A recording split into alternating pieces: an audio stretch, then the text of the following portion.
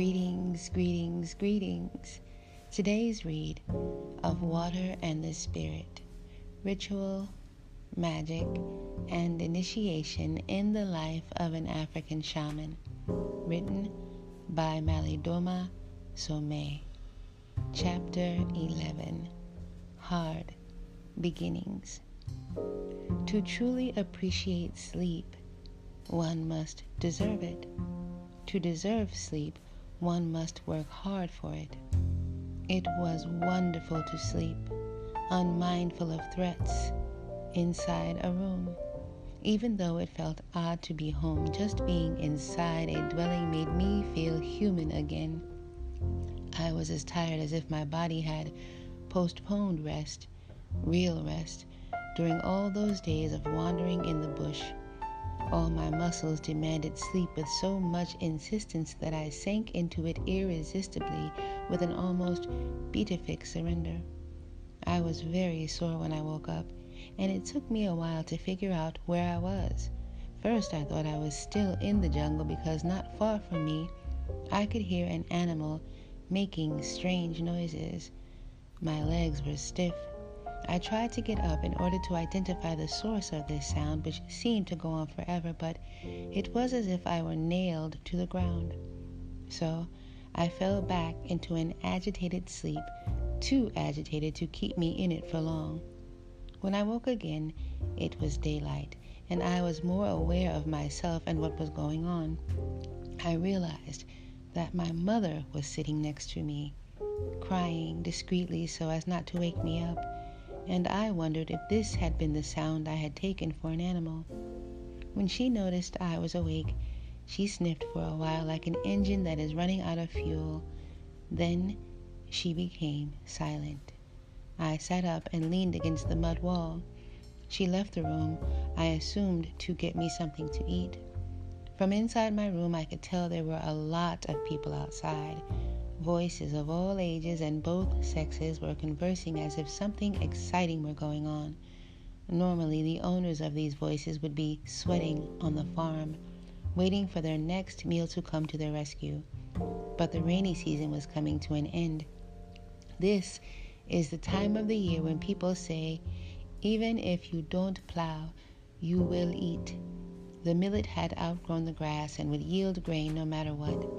Judging by the coolness of the morning, which penetrated even into the small mud room I was in, it must have rained during the night. My mother returned with some hot millet porridge in a calabash and some hard food. With it was a large dagara spoon of a kind I had not seen in 15 years.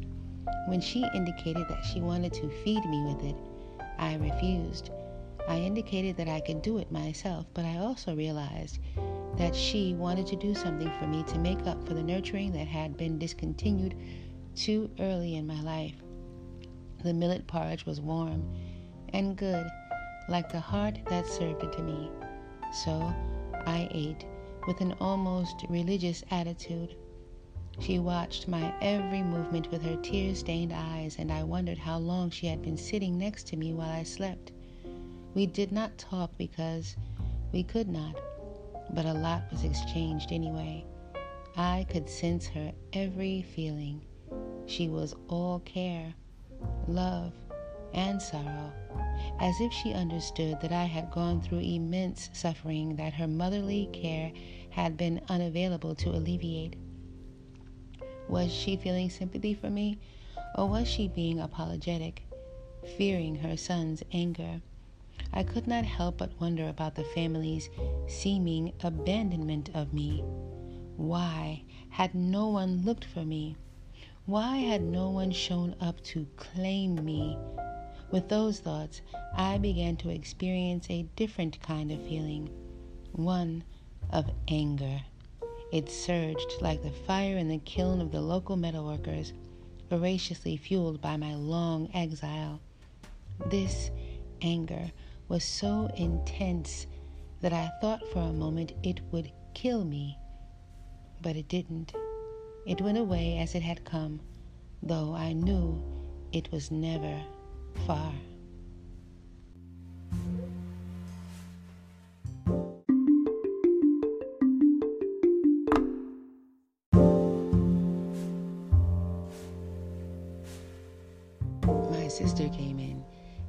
greeted me in French once again. She sounded a lot more excited than she had the day before.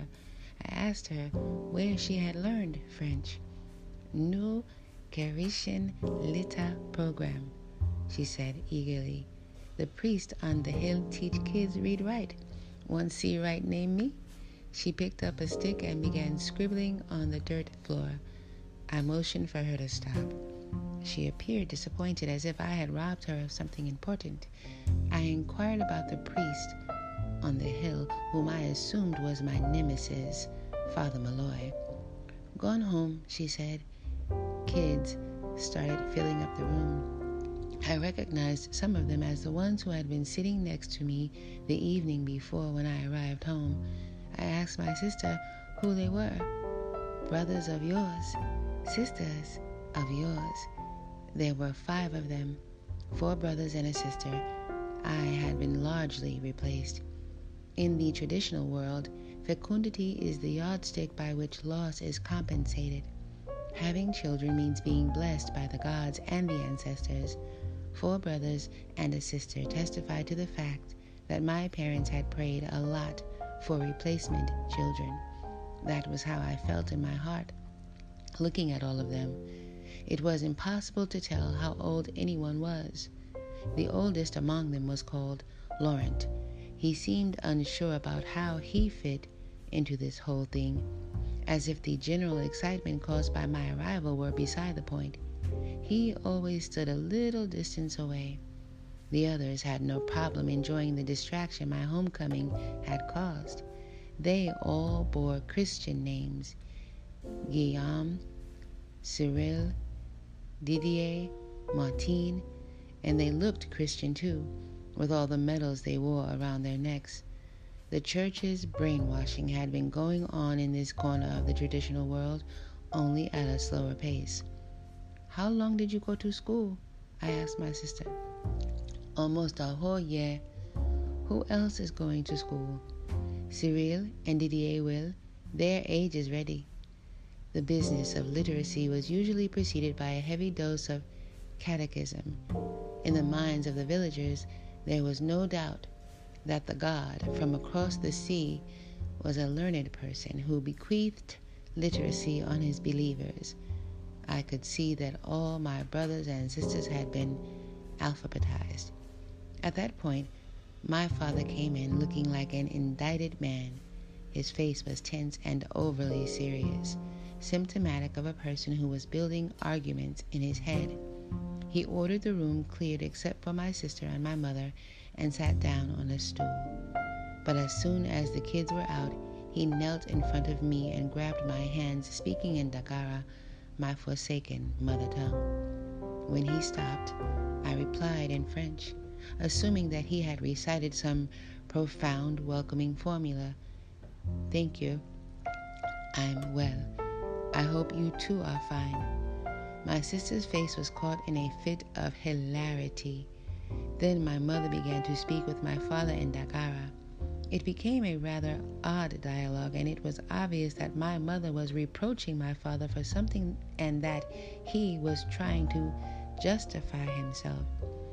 Her voice became harsh and her eyes angry. I did not know what was going on and asked my sister why she was trying not to laugh. "Father said, the spirit of Bakai is great because you still alive. He said that he had been making sacrifices for you come home." My body became hot. I felt cheated, as if someone had robbed me of the only heroic thing I had ever accomplished. I had battled my way home on foot, almost 300 kilometers through the jungle, only to be told that someone else had made it possible, which meant that all I had to do was walk. I objected. "What? He made sacrifices all these years so that I could come back? Why didn't he just come get me? Why didn't he just ask that damn priest on the hill to bring me back? Ask him that. Ask him." My sister opened her mouth to speak, but nothing came out. "Tell him," I insisted. Father spoke to her, indicating that he too wanted to know what was going on. "I hear you," she mumbled, finally looking at me. "But your words. I went to school 9 months. I learned all. A few words I not learned, and you pick these words? How can I say, Father?" "What? You mean you can't translate what I said?" I was roaring at her. Father spoke to her in Dagara once again. She answered. It appeared that she had translated my remark. I watched Father carefully while he made some kind of a speech, his face set in annoyance. He was looking randomly around the room at everything except me. In the end, my sister turned toward me unhappily. "Well," I said, eager to hear the whole thing. She was trembling slightly, distressed at being in the middle of all this anger. "Father says ancestors predict. Nobody can prevent." And she was silent. I waited, certain she had more to say. My father had spoken for several minutes. "That's it?" I asked, incredulous. "Father say," she replied, nodding her head. It became obvious that she did not want to translate everything for me. This angered me quite a bit. "What do you take me for? What did he say?" "I say what he say," she replied in panic. I knew I was not going to get anything out of her, or out of anyone in the room for that matter. I am among lunatics, idiots. God is a fool, I said out loud and in despair. Between me and the people in front of me there was an unbridgeable chasm, so deep that it seemed it would take longer than I had been away, longer than anyone could afford, to bring us near one another again. It appeared that communication alone would not take care of it. Here was my own family, but emptied of the stuff that would make them a family to me. Everyone was absent as far as I was concerned, and I sat there like a monumental question mark, feeling weak, alone, unheard.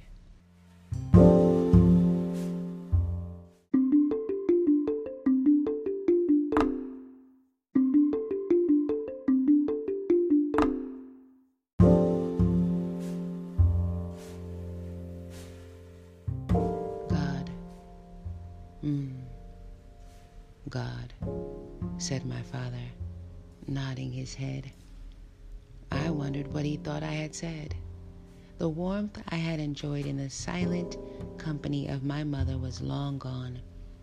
There was no sense of home for me anymore. I began to feel like a fool who had bet on the wrong thing. This is what I had given up the priesthood for. I threw off my blanket and stood up. I needed to take a walk.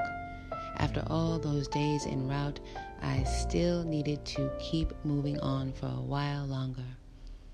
"I'm going for a walk," I said. Everybody stood up with dismay written on their faces. The crowd in the compound outside also stood up as I appeared, followed by my parents and my sister. Everybody was speaking. I decided to ignore them. My first day at home was a bad one. If only I could remember how to speak Dagara. Noise without meaning is irritating, especially when you know that the noise is hiding from you something vitally important. There was a part of me that would have given anything to understand what Father was saying to me. The sun had already risen far above the horizon. The recently harvested millet field was quickly drying out from the pre-dawn rainfall. A useless rain, I thought. I found myself walking under the huge baobab tree, recalling some of the things Grandfather used to tell me about these trees, especially the witches' meetings at night. His funeral had been performed under the shade of a baobab. How long ago was that? I had been so small, so young. My life felt like a game that had too many players, and now it was over, and the baobab had seen it all. Being under the tree calmed me a little. Did it notice that I was bereft? I leaned against one of its gigantic, protruding roots. My mind went back to school, and I began to sort out the good from the bad. What really made me quit the seminary? Didn't I want to be a priest? Sure I did. But I had wanted to find a home in a priestly vocation that concorded with my vision. I quit, not because someone told me I could not become a priest, but because I could no longer deal with the contradictions of Christianity. The Bible spoke of love and goodness, but all around me I had seen vanity, deception, and cruelty. I could no longer accept the sacrament from such unclean hands, so I did not come home because I was homesick, but because I could not become a priest. Was it worth all that I had forsaken? I could not decide. The sun was heading toward the zenith, and it was getting hotter and hotter even in the shade. My parents' compound, the house of my ancestors, looked desolate. It had none of the majesty of the houses in the seminary. There was a sense of secretiveness in the layout of the compound that I did not understand. What is the house hiding from? I asked myself. The windows were tiny openings that looked like bullet holes in the battered walls. That's what Western civilization wants to save, I thought. I'd had my own ideas about salvation in the seminary, and now I was out of the picture. If this place needed salvation, it would have to figure it out for itself.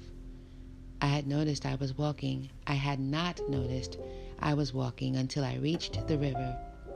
At the end of the rainy season, there was still a lot of water in its bed, even though it looked shallow. Grass was growing out in the middle. I tried to remember what used to happen to me on these shores. Nothing, absolutely nothing appeared in my mind. Rather, I noticed that the grass was swiftly parting and that something was headed toward me. It stopped a few meters away, and I saw that it was a crocodile. The two big eyes perched on the triangular ridges of its skull blinked a few times. Then it resumed a statue-like immobility. We looked at each other. There, I thought, was a being who had never left home and would probably never want to. Why was he interested in me? Crocodiles did not stand and look at people as far as I could remember. I was not afraid of it. Rather, I was puzzled. Looking into the eyes of the crocodile was soothing. It dawned on me that the Birafor clan had something in common with the crocodile, but what was it? I had no inkling. Once, I had known of the friendship between the crocodile and my family. Now, I had forgotten it, as I had forgotten so much else. "Come, get me!" I yelled at the animal. "I am abandoned." The eyes of the crocodile blinked. I yelled again. It moved a few feet closer but did nothing. I grabbed a piece of dirt and threw it at him, urging him to hurry up. He floated there in his deadly immobility for a moment, then took a dive. By the movement of the grass, I realized that he was swimming away swiftly. I heard a voice behind me and turned. There was a young boy, probably 13 or 14, looking at me intently. He must have been watching me for a long time. He was half amused and half fascinated by my behavior. He was almost naked and about as tall as me, though he carried more muscle on his body. His face was covered with a vast smile that expressed his desire to communicate with me. He clapped his hands on his chest and bowing in greeting, "Ya'ani." This was a simple greeting that a person in my tribe could hear 100 times a day. His gestures were emphatic, his voice soft. I nodded in response to show that I was friendly. He seemed familiar to me, and I thought he might be one of the kids who had surrounded me when I first arrived in the village. The boy came up to me and sat down quietly. After a while, I turned and looked at him intently. Part of me did not like this proximity. He looked back at me and said, Nyangoli, hitting his chest with his hand. This was his name. I repeated it back to him. He nodded and smiled. Then I introduced myself, and he laughed out loud as if he knew me already. We sat there, him throwing stones into the river, me watching the stones glide on the surface of the water until they disappeared. He had nothing to say, but his presence took away part of my loneliness. When I stood up, ready to go back to my parents' home, he stood up too. We walked together silently. He was throwing stones all the time, but kept pace with me. We arrived together, and I invited him into my room. My brothers followed, and my room became crowded very quickly. Nyangoli spoke with my brothers, but this time I did not mind that I could not understand what they were talking about. I was experiencing a sense of renewal in my shattered psyche. A friendly social event was happening in my own room, and this made all the difference in the world. Somewhere in the gigantic dark tunnel of the absurdity of my situation was a thin filament of shining light, nameless but spelling unmistakable hope.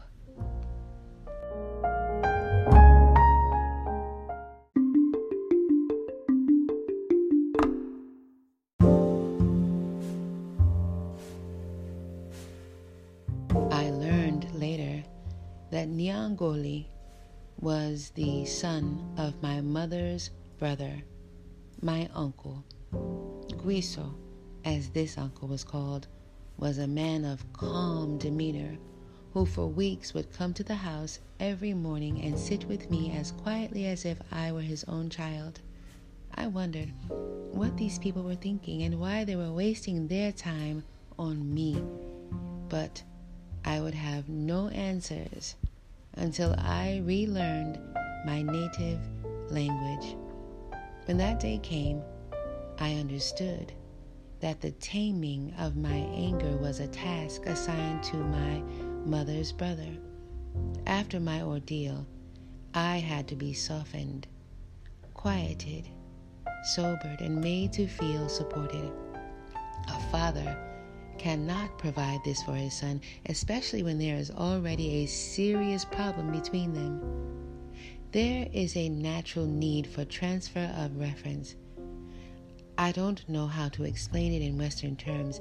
It is as though the father must at some point efface himself for the son to survive, and this is when the brother of the mother becomes useful. The feminine in the male, the mother in the man, is an energy that can be triggered into wakefulness only by a male directly associated with the mother. The uncle is therefore thought of as someone who carries water, the energy of peace, quiet, reconciliation, and healing. Guiso was also a diviner and a healer whose priestly devotion to the village was unparalleled, and so he and his son Nyangoli were performing their nurturing duties toward me now upon my return, simply because my absence had delayed them. Whenever Nyangoli came to the house without his father, and this was almost always the case, he would try very hard to speak to me in Dagara. He was, in this manner, one of the persons who reintroduced me to my mother tongue. Guiso, on the other hand, was in charge of my soul.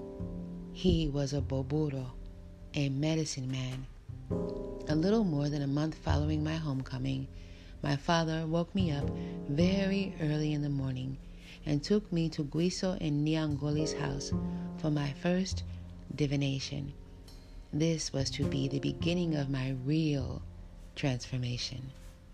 A person who stays away from his home for a lengthy period of time leaves a great portion of his soul abroad when he returns. Nothing important can happen until the person is fully integrated again, that is, joined back together, body and soul. The Boburo is in charge of determining how to do this. In my case, Guiso was going to find out what specific ritual would make me whole again.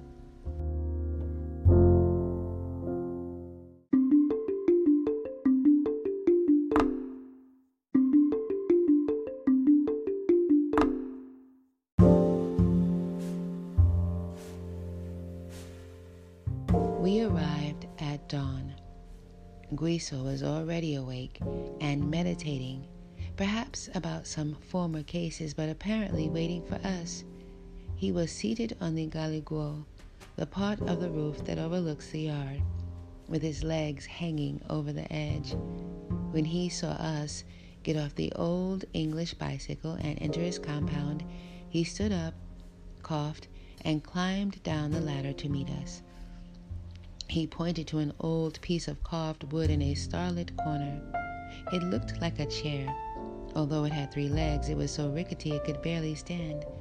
My father sat on it, while I sat against the earthen wall, using a bump built against the wall as a seat. We were in the Zangala. Everything in it was darkened by the black smoke of the constantly burning fire. On the right side was a row of enormous clay jugs, some shining, some whitened by the remnants of yeast. It was still too dark to see anything except the dancing fire. Off in the shadows, I could hear the snores of Guiso's sleeping wives and children. This stopped, however, as soon as the divination began. The main entrance into this huge Zangala looked like a large triangle, its bottom wider than the top by half a meter or so. It reached from floor to ceiling and was never closed. I looked at Guiso, who was absent from us, as if in a trance. In his body, he seemed to carry all the years that have existed since God created anything, years that were quietly eating away at him. His total devotion to the welfare of his people guaranteed that he always looked tired. His thin, bony legs, folded oddly around his waist, made him look like the materialization of something unearthly. His body smelled like death, yet the light in his eyes was intensely alive. He was a personified spirit, a man of nature and of planet Earth, with an undivided passion for his work. The Kontoman, the spirits, woke me up in the middle of the night and ordered me to stay awake, Guiso said after a long silence. I insisted that they tell me why, but they are so stubborn. They refused. That was the first time he had spoken since we entered the room. All that time, he had been taking down shells and medicine tools, turning them over and over, putting some near him, some a little farther away. From time to time, he would issue a growl of dissatisfaction. I watched with ever-increasing interest. These medicine objects were for the most part a collection of the very things that an uninformed person would normally overlook because they were too natural, too trivial to attract attention. Who would be attracted to an old bone or the kind of stone that could be found anywhere? There were bones and stones and pieces of broken metal, remnants of tin cans, broken bicycle parts, and other unidentifiable metal objects. Some of these objects were tiny, others were a little larger, but all of them carried a sense of mystery. For the old man, power was in the trivial-looking thing, the thing that looked weak and valueless. When his tools were finally in place, Guiso grabbed an old piece of wood shaped like a V. Its right side was half the length of its left side. He lifted it into the air, gazed fixedly in front of him as if in a dream, then placed the stick on a wooden circular platform no bigger than a dinner plate, its bottom buried in the floor. He and my father were facing each other. Guiso growled again, sneezed loudly, cleared his throat, turned his face toward the entrance door, and ejected something from his mouth that landed in the middle of the compound. Then he began to speak. The spirits are always like this. They do not care whether we need rest or not. My father made a sympathetic noise and said they should take that into account in managing your work. That seemed to encourage Guiso to complain more. I do not belong to myself, and I wish I did. But it's been so long since I lost the taste of thinking about myself. Father did not appear to have a lot to say. He emitted an "ow" of acquiescence in response. Guiso took hold of his spirit bell with his left hand. It was a rudimentary piece of metal, forged in the general form of a cup with a clapper in the middle. The bell emitted a noise that seemed to be coming from underwater. In his right hand, Guiso held a gourd with an animal tail attached to its end. The gourd contained some beads and stones. He began shaking everything with a power that surprised me. He spoke clearly and powerfully in a language I did not understand, but which struck every emotional cell of my body. Guiso was sweating. His body was shaking with convulsions, and he looked as if he were suspended midway between his seat and the air. One could swear that an alien force had taken possession of him. Bent double, his eyes fixed upon the piece of wood in front of him, he spoke as if he were addressing an immense crowd. The shaker and the bell were making loud sounds that competed fiercely with the elder's voice. When he finished, he was soaked in sweat. He put down the bell and the gourd and grabbed the V-stick, hitting it twice against the wooden platform. Father moved closer, raised his hands, and recited his own invocational prayer, then grabbed the stick below the place where Guiso held it. No sooner did he touch the stick than it rose with the hands of the two men into the air, drew a circle 3 times, and came back onto the wooden platform with a sharp impact. The dialogue with the other world had begun.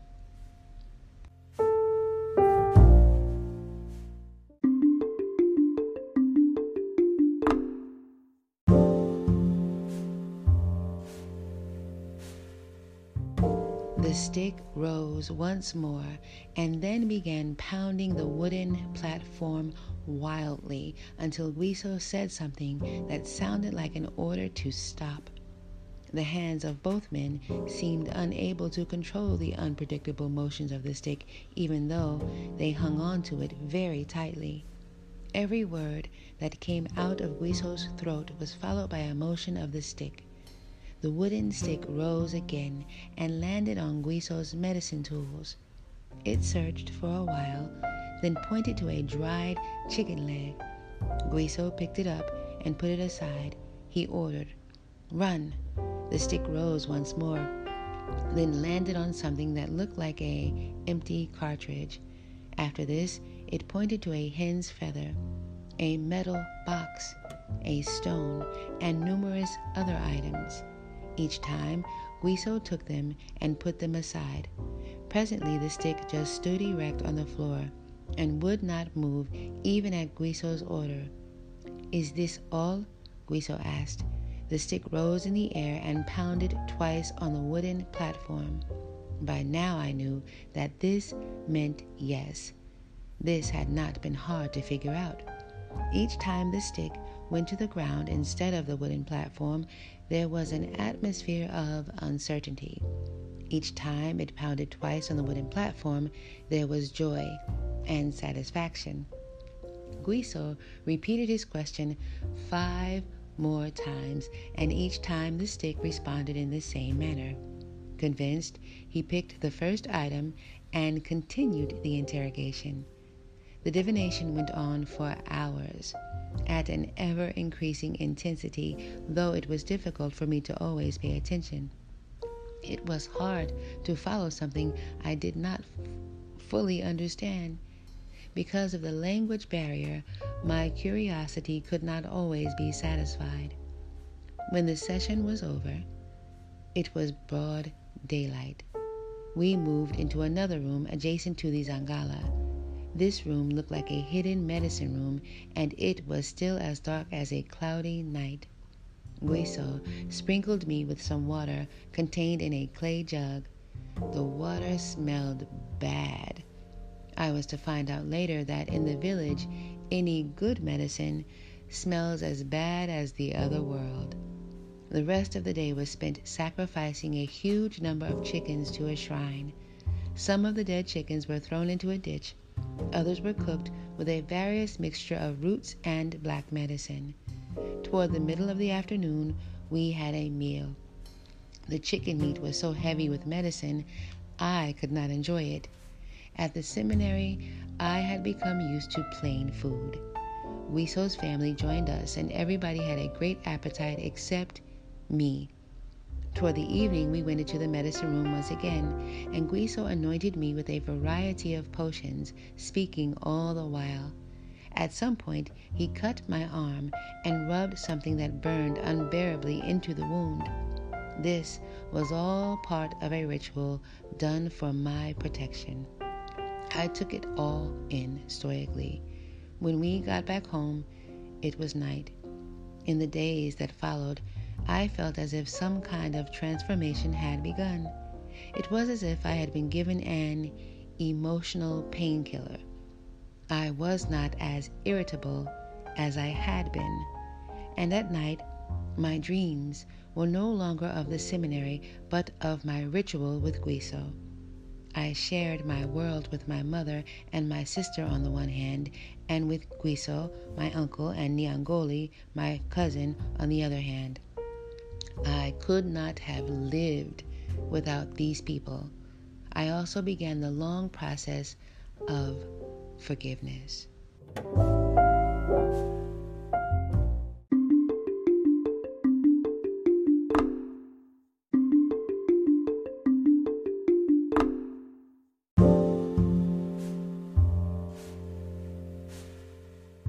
The nurturing my mother gave me absolved her of most of my charges against her.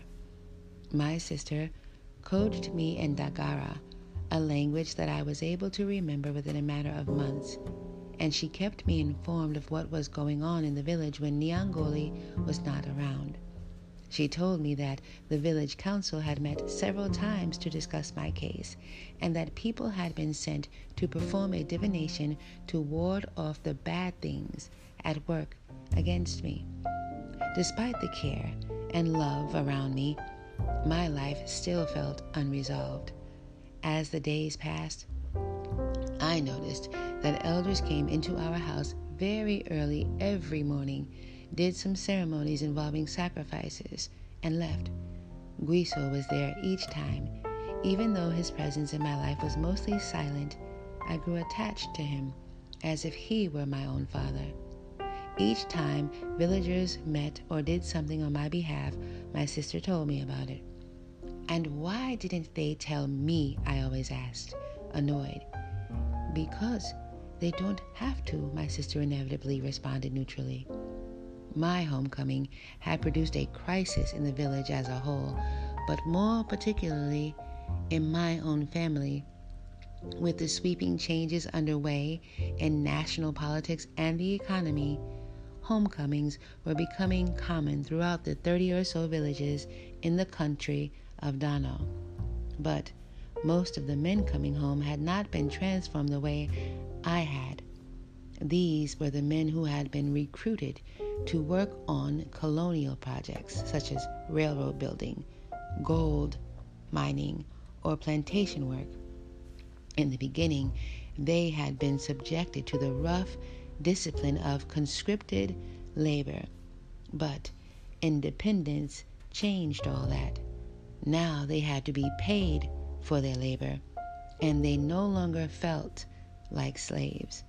A new culture was born, the culture of the working man who would live abroad because of his work, but who could return to his village if he wanted.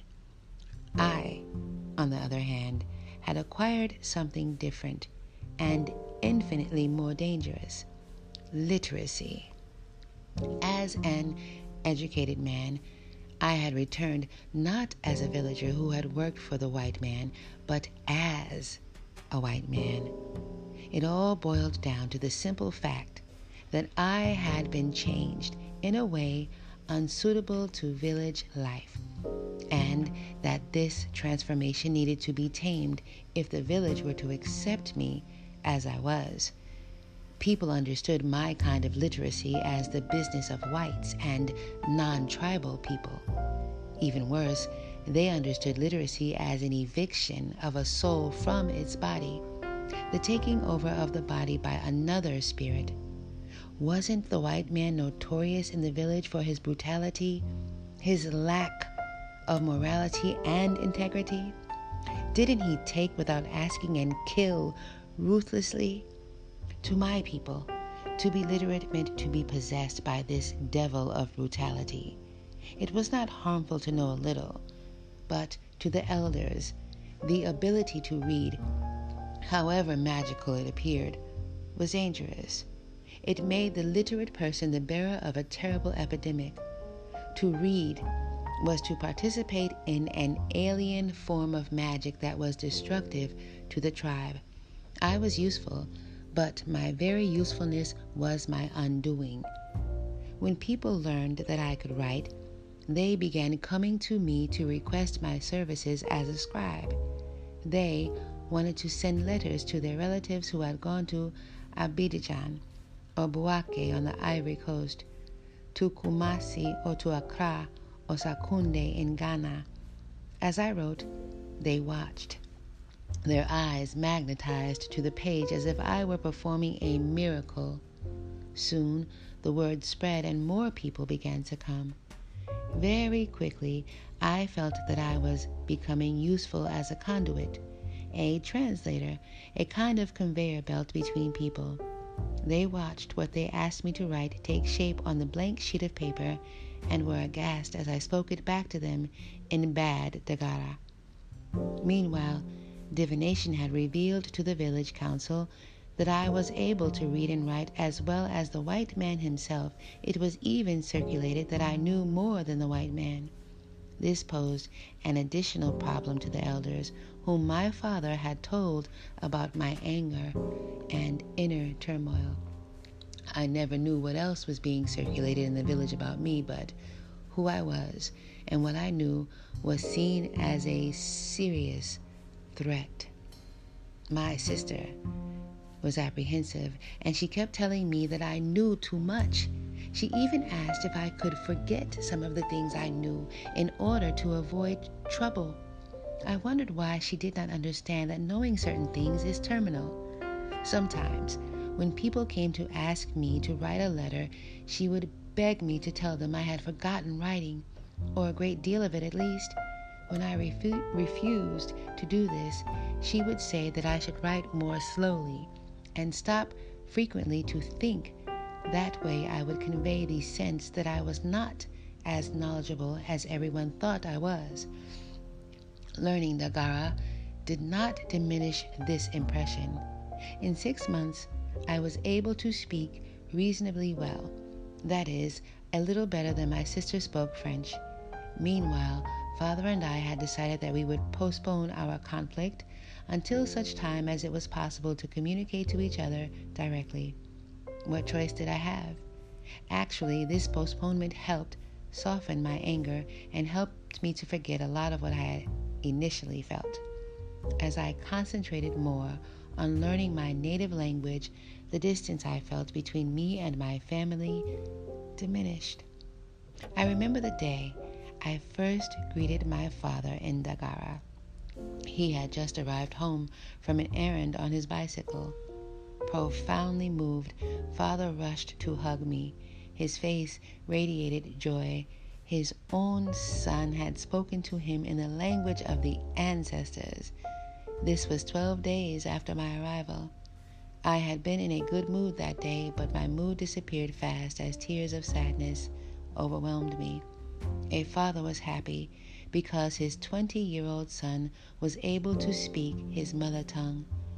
What fatal irony had postponed everything till now? My father thought I was crying out of joy, so he tried to reciprocate, but he found out quickly enough that I was crying for something else, and he cut his gladness short. Though it is dangerous in my culture for men to cry outside of the funeral context, this did not apply to me. I was not initiated, so I was not really a man. That evening, he asked me to follow him into a dark medicine room. He knelt, and I imitated him. Then he began a long speech in front of the shrine of the ancestors. I could not understand much, but it seemed to me he was giving thanks. This was the first time I had appeared in front of the sacred since I had left the seminary. I came out of the medicine room wondering if Father had made a pledge to the ancestors about me, and perhaps that our interaction that afternoon had given him a clue as to the outcome of that pledge. At that point, I could only guess what was going on around me, and such speculation often filled me with sadness. No matter what my father did to bridge the gap between us, I never felt close to him. My involvement with him was cold on my side, a little warmer on his side, and always uncertain. I needed answers. He wanted to prove something to me by being active with me at the level of the spirit.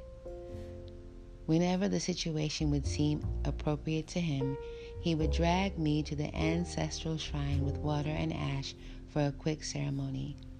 When he had asked me to follow him into the medicine room that evening, I knew that our relationship was moving one step up. What the step was, I did not know. Something had changed between us, but only the future would reveal its exact nature.